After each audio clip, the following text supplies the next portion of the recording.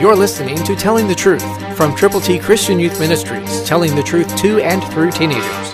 Here is Triple T founder and president, George Dooms. Believe on the Lord Jesus Christ. So then faith comes by hearing, and hearing by the Word of God. Romans 10:17, New King James. Faith comes by hearing the gospel, hearing the truth, and hearing the Word of God.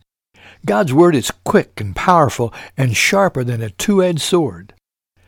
But if it just lies on the desk, it isn't going to do you any good. You have got to open the Word of God.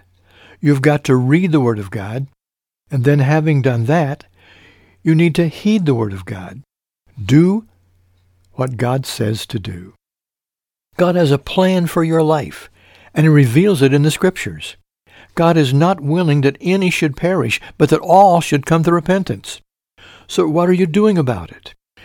If you are a believer, are you sharing your faith, or are you just sitting on the premises?